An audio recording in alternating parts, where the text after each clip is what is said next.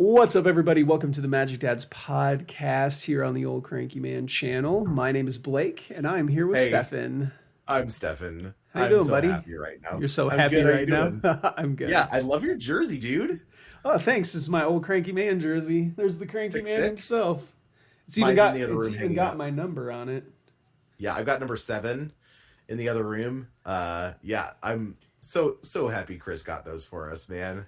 Yeah, felt like part of the family. Yes, it's got my name on the back. I am a real OCM now. Hey, if you like what we're doing here, please subscribe to the channel. Make sure you turn notifications on so that we get to annoy you every time we upload a video. If you're listening to us on Apple Podcasts or Spotify, please give us a follow.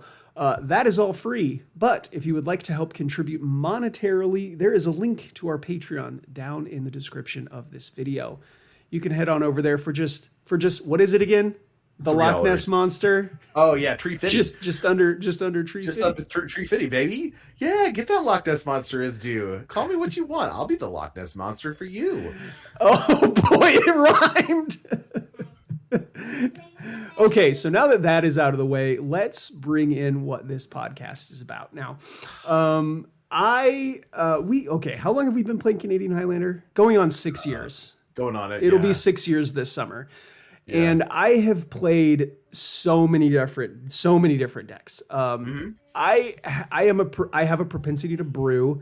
Serial brewer. I am typically not somebody who just like picks up a meta deck and goes to Scryfall or Moxfield and gets a meta deck and just builds that.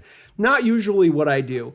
I like to be my own person. So I feel like I have brewed and played with so many different archetypes and so many different fringe decks, and I just cannot find one that I really latch onto. Like in the same way that you latch onto Sandy B. Yeah, like graveyard decks in general. I think. Graveyard decks in general. But like when we first started playing Canadian Highlander, you already latched onto this archetype. You loved it, and you still have a deep passion for this deck. And I still have it together. I just cannot find that for myself. Yeah. If you put a gun to my head and you were like, let's play your favorite deck right now, it's still going to be that deck for me. Yeah.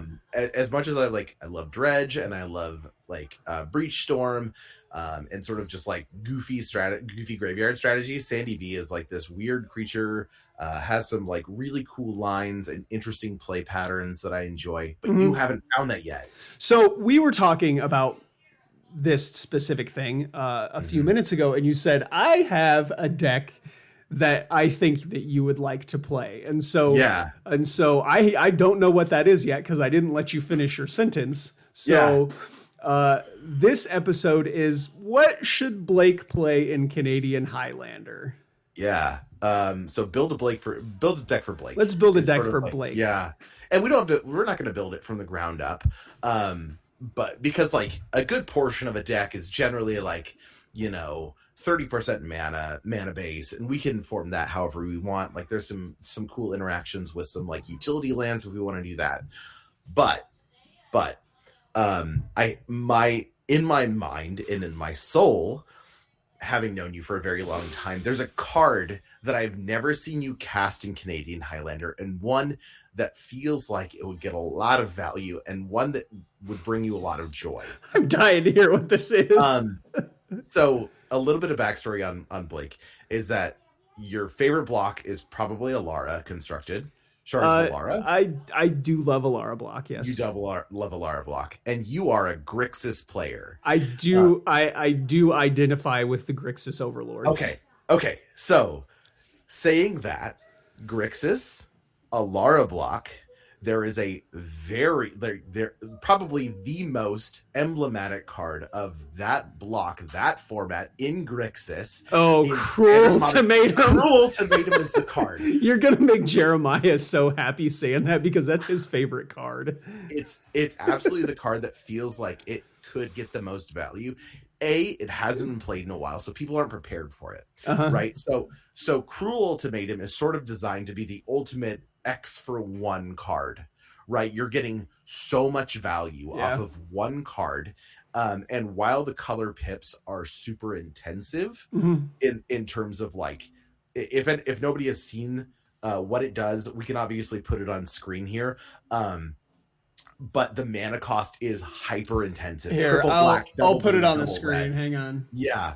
And then it does everything. It basically, let me count the things that it does. So discard, sacrifice creature, discard 3 cards, lose 5 as. That's not really something I'm going to consider. Then return a creature from graveyard to hand, draw 3 and gain 5. So that's effectively an 8-for-1 on 1 card, right? I don't think that there's a better rate for mana in any card. And the thing that I'm going to get at with this is it's easy for us to build around pointed cards in ways that make them like sort of win the game immediately. That is to say, like, we build around Time Walk, we build around Ancestor Recall, and we build around these cards because we're going to play them or combo with them, win the game. I am going to posit that if you cast a Cruel Ultimatum, you also win the game if it resolves.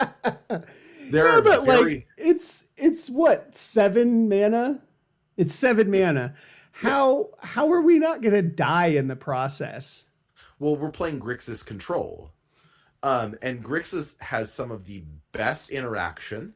Yeah, right? So okay, so here's a prime example of this. So like, I really like the Teamer Tempo decks. Exactly. The problem with playing the Teamer Tempo decks is like your removal is garbage. It is, yeah. And then like I like playing I like the way that the Jeskai Tempo decks look, but then like your creatures are garbage.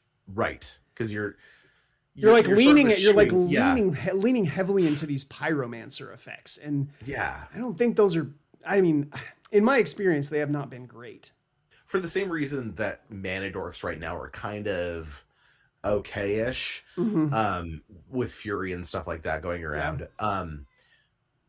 What if we lean back away from those cards and we lean into sort of the removal of black and red, the interactability of blue, and then we get some real stonking good cards in black, and your payloads are all black. We can play all of the thieves. You can play Opposition Agent. You can play Notion Thief. You can play Hull Breacher. Correct. You can play Stifle. Shadow of Doubt, Nimble Obstructionist. Exactly. So you're getting at like the concept behind this is definitely we play early game resource denial. We like people never expect to stifle, and we get to play all the best counter magic, all the best, like we get to play obviously like is that okay? Wait, hold on. That's how you beat Jeremiah. Exactly. Stifle.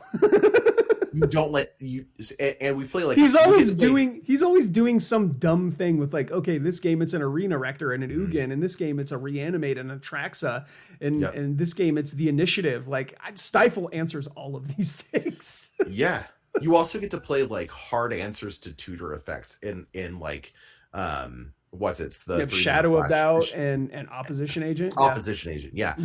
So you get your creature package all sort of doubles as like the Opposition Agent and the Nimble Obstructionist operate in a function in which you're denying your opponent resources, and they can also just be beaters.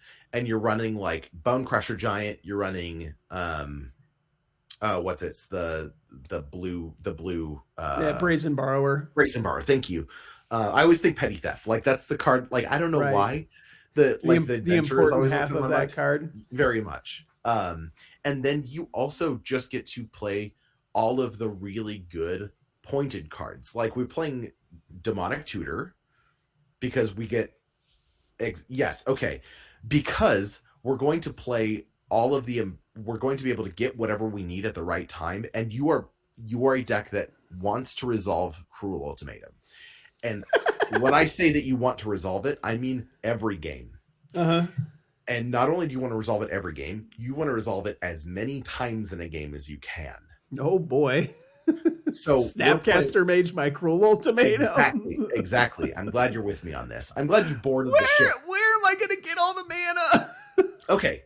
Excellent. I'm glad you've asked this question. So, the other part of the deck is definitely a mana acceleration portion where we are playing just straight to we're playing. So we have card advantage in the form of like our blue spells. Like we have Treasure Cruise. We're going to do Treasure Cruise. Okay. And we're going to have card selection. We're going to Mull Drifter because we can evoke that. We can evoke Mull Drifter. We can draw some cards. We can reanimate Mull Drifter and get more cards in. And it's sort of easy to cycle this through and draw more cards. I'm glad you're with me. Stay on the boat. And then there's cards that I really like that I feel like are underplayed. Dark Ritual. Oh, okay. I mean, yeah.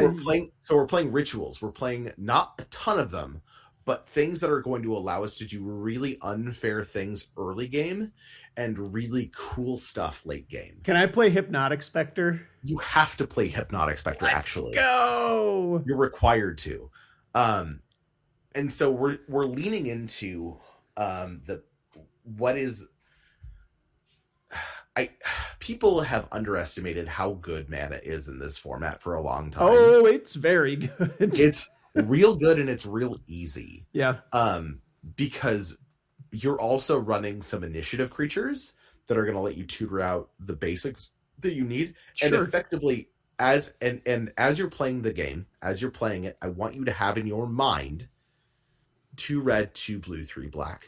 2 red, 2 blue, 3 black. And that is always what you are building towards. Your mana base is always building to 2 red, 2 blue, 3 black. 3 black. Exactly. And if you can produce, so for the longest time I played Grixis Tempo.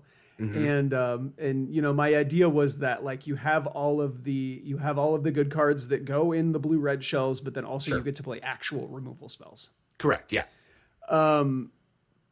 But my dream was always to attack with a Lelia, let my opponent assign no blocks, and then cast a Tainted Pact. I'm so glad that you're with me on this journey. Another one of your points. I still have not achieved this dream yet, but I want to do it real bad. So Tainted Pact is definitely one of our points in this. Yep. We are not a triple Mox deck. So we're not running the jewels. But that doesn't mean that because we're not getting as much advantage out of the Mox. Right. Yeah. So where our points are going to be DT, definitely. And then we're going to have Tainted Pact because that is one of the most egregiously underpointed cards. Sure. Right. We're going to have Treasure Cruise. Okay. We're going to have True Name Nemesis because that card's friggin' free. And then the Worlds Are Onion at that point. Like we can go into a mana drain if you want to do that. I do love a mana drain. You do love a mana drain. And then we could do like if you didn't want to do the one of these points, Vampiric Tutor. Oh, I was going to say Breach. Yeah, the Rakdos deck that I played today, the points were Demonic Tutor, Underworld Breach, Tainted Pact, and Vampiric Tutor. I also wouldn't say no to Yogg's Will. Yogg's Will being a single point right now, you don't have to storm. You just get to replay the same. Right, and that was the whole point behind the Underworld Breach. Exactly. It's like if I just get to cast an additional copy of like Lightning Bolt or Terminate or but cast this reanimate from my graveyard to reanimate. Like that was the whole point of the Underworld Breach was just giving me access to my entire graveyard for a turn. I also want you to play board wipes. And I mean, like, I want you to play Toxic Deluge, and I want you to play Dam. Or Damnation, not Dam. If you want to play Dam, go for it, but Toxic Deluge and Damnation. Because if you're in Grixis, people are going to start building to the board because they think that all of your removal is 1-for-1. And if they dump their hand and you Damnation them, you've already won the game. Because nobody expects Damnation. You can also play what is it? The -4/-4. Languish. And I think that's a totally reasonable. I mean, card. maybe you're right. Maybe the problem, that I don't even remember what the problems that I was having with the Grixis deck were. I don't think I was actually having problems with it. I think I just got you did great. Actually, just got bored of it. You made it to the top. You made it to the semis. That no, I top aided. Top aided, yeah. I remember you beating. I top aided. I played it in. Stifled me pretty horribly. I played it in back-to-back tournaments. The second time I splashed green for Oko, Ridden 6, and Deathrite Shaman. Totally reasonable. Leovold will also be fine to splash for if you wanted to splash a green. Have like a light. But like maybe what I was going to say was maybe you're right. Maybe I wasn't going big enough. Mm-hmm. Maybe instead of playing Deathrite Shaman, you should play Cruel Ultimatum. Yeah, or or Hordling Broodlord. And like I did some dirty things with that card today. That card's so good and it's underplayed. People are afraid to play these like. Well, to be fair, it is brand new. It is brand new, but it's also triple or quadruple black. It's triple black, five black. So we kind of, I think, lean into that. Like everything in the deck, and we're also playing like Urborg, right? Tomb of Yawgmoth, because obviously, like, why wouldn't you? And just like if you ever have the opportunity to get a specific land out of your deck for whatever reason, you kind of go for that so that you can produce enough black mana because the deck is like primarily a black deck. In my mind, the color goes black, blue, red, and blue and red are actually pretty close to one another, but the black is like the primary color of the deck. Cruel Ultimatum. Yeah, so this is ultimately what I want you to do is I want, and we can do this offline. We can look through the cards because I feel like 60 to 70% of this deck comes together on its own. Yeah, it does. You're right. The last 15 or 20 cards are the hard part. Yeah, and you gotta get weird, but I kind of feel like that's basically the case with every brew. Mm-hmm. Yeah, but I think we just steer away from cards that aren't good in multiple scenarios. Like we kick away from all the limited hand disruption. Like we do Thoughtseize, and that's good. But I don't think we need Duress. I think we have counter magic. No, I don't play those anyway. Usually, I just rock one copy of Duress and then or not Duress. One Thoughtseize and one Collective Brutality. Yeah, that's another one. Yeah, right. Like if we're talking about 2-for-1s, every time I've ever cast Collective Brutality, it's been amazing. And then you also get access to like Grief and Subtlety and Fury. So like all of these evoke creatures, and then you have all of your reanimation effects. Yeah. Where like looking at Modern right now is sort of like an inspiration. The two decks that inspired me the most in thinking about this were the Rakdos Scam deck. Because it sort of operates in a way like we see a lot of these decks that have flicker effects. What if instead of a flicker effect, it was a Feign Death? Yes, exactly. And then the other one is the Living End deck because we want to basically utilize, like, fill up our graveyard, utilize that as a resource, and then Living Death back a decent chunk of creatures. And not necessarily literally do that, but like build up resources and then unleash it more into value. It's sort of where I'm standing. Yeah, sounds amazing. Okay, I want to cast a Cruel Ultimatum. Okay, this is the card that I just want you to keep in mind. 2 black, or 2 red, 2 blue, 3 black, and then you'll be happy. And I guarantee you, the more you cast that spell, and the more you like make it your goal to find and cast that spell every game, the happier you will be. Aww. Because, so nice to me. Yeah, like this is the card that's going to win you the game. Like it'll demoralize your opponent into the dirt because you're drawing 3, they're losing 3. You're gaining a creature, you're losing a creature, and you can run like super sick reanimation targets because this is a reanimation spell. Sure. Effectively, and so you can run things that allow you to put a couple of big heavy targets in the graveyard. You know what would be really cool? If you reanimated the new Atali and then you flipped this card off the top of your deck. That is exactly what I'm talking about, man. Yeah, there's sort of a lot of different ways. Jeremiah will still find a way to win the game. Yeah, it's entirely possible. But sometimes you fill your graveyard and then you overload a Mizzix's Mastery. Oh, that's fun too. And if we're talking about easier ways to cast a spell, like just getting a Mizzix's Mastery in your graveyard and flashing it back, overloading it, or not getting it in your graveyard, getting a Cruel Ultimatum in your graveyard, and then just casting Mizzix's Mastery. Oh, cool! Here's a Cruel Ultimatum that costs 4 mana. It's exactly the kind of thing where I'm like, you're getting a lot of value, and you don't necessarily have to. Are there? Wait, hold on. That sounds actually really good. Entomb a Cruel Ultimatum and then Mizzix's Mastery it. Are there other that's like Reanimator but for sorceries? Yes, we've are there other cards that do that are like Reanimator for sorceries? There are a few, yes. There's like Torrential Gearhulk. That's another one. That's for instance. Ooh, I could cast Magma Opus. Yes.